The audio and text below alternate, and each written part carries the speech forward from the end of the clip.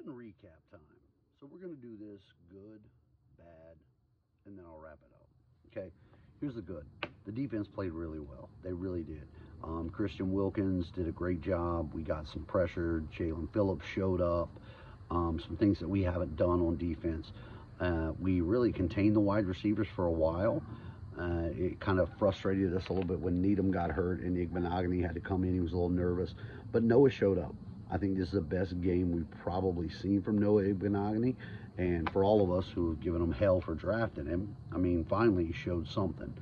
I think the defense did a really good job. Xavier Howard got beat a couple times, which, I mean, when you're pressing like that, Justin Jefferson, I mean, I'll give it for what it is. Really contained Dalvin Cook pretty much the whole game and the rushing game until the one big run. But I'm gonna tack that up for that was more just deflated, right? I mean, I think you thought you fought this hard and thought that game was done there. Maybe. Either way, I mean, bad job.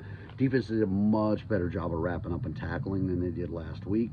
So I saw improvements. So there's a good. On the offensive side of the ball, Mike Gesicki got involved. I think as Dolphin fans, we can be really, really hard on Gesicki, but here's the point. He's our third leading receiver, and the guy's an athletic tight end with great hands. Skylar Thompson, when he was in, before he got his thumb hurt, was moving the offense really well. And so that was a plus. Teddy Bridgewater did what he could, right? I mean, he did really well in the fourth quarter. I'll give him that. Here's the deal. This offense just is not designed right now, or at least the offensive line play is not at a level that lets Teddy Bridgewater do what he needs to do. Teddy's a great quarterback, not as mobile, not as young, not as fast as he used to be. I will flash back to one bad. I think Teddy's pocket presence is awful. He rolled into a couple of sacks that shouldn't have been, and that was bad. But, there's the good, right? So let's go to the bad. The bad is we keep killing ourselves with penalties. Just keep killing ourselves with penalties.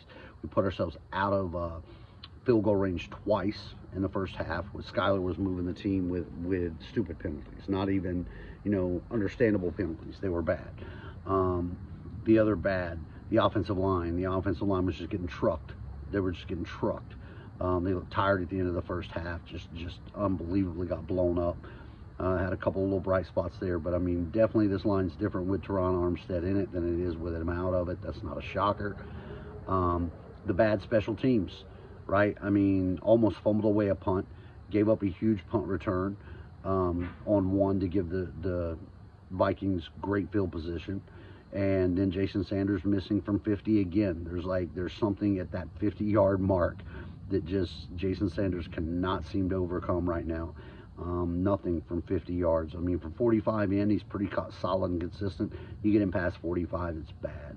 The other bad, Jalen Waddle. I don't know what's up with Waddle. I mean, if you look at his stat line, it looks great, right? He goes over 100 yards. He tried to make up for it with a big play at the end.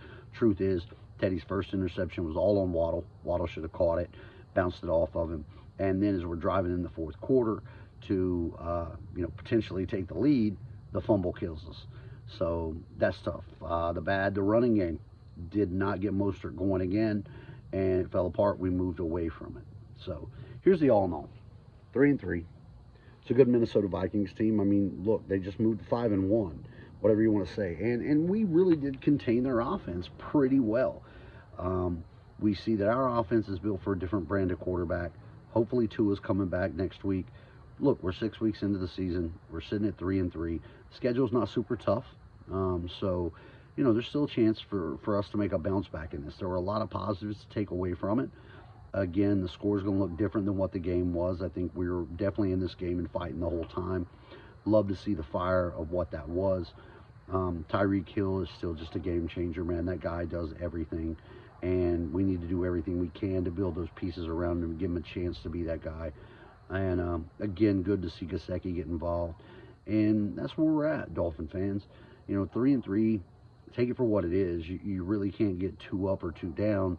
This is, again, they said, third game in a row that the starting quarterback for the Dolphins have been knocked out. Next man up, right? Next man up in the NFL, absolutely. But that's tough to overcome. So let's just, you know, take this for what it is, 3-3. Let's reset, take a deep breath. Hopefully Tua returns next week, and we get to see what the Dolphins were prior to this. The adversity early in the season is not bad. You can't hate it. It's going to build character. That's what this does. And it's all about getting right at the right time. Not out of the division, not out of the playoffs. It's all still wide open. So we're not jumping off cliffs. We're not super happy. But let's see what next week brings us. Pins up.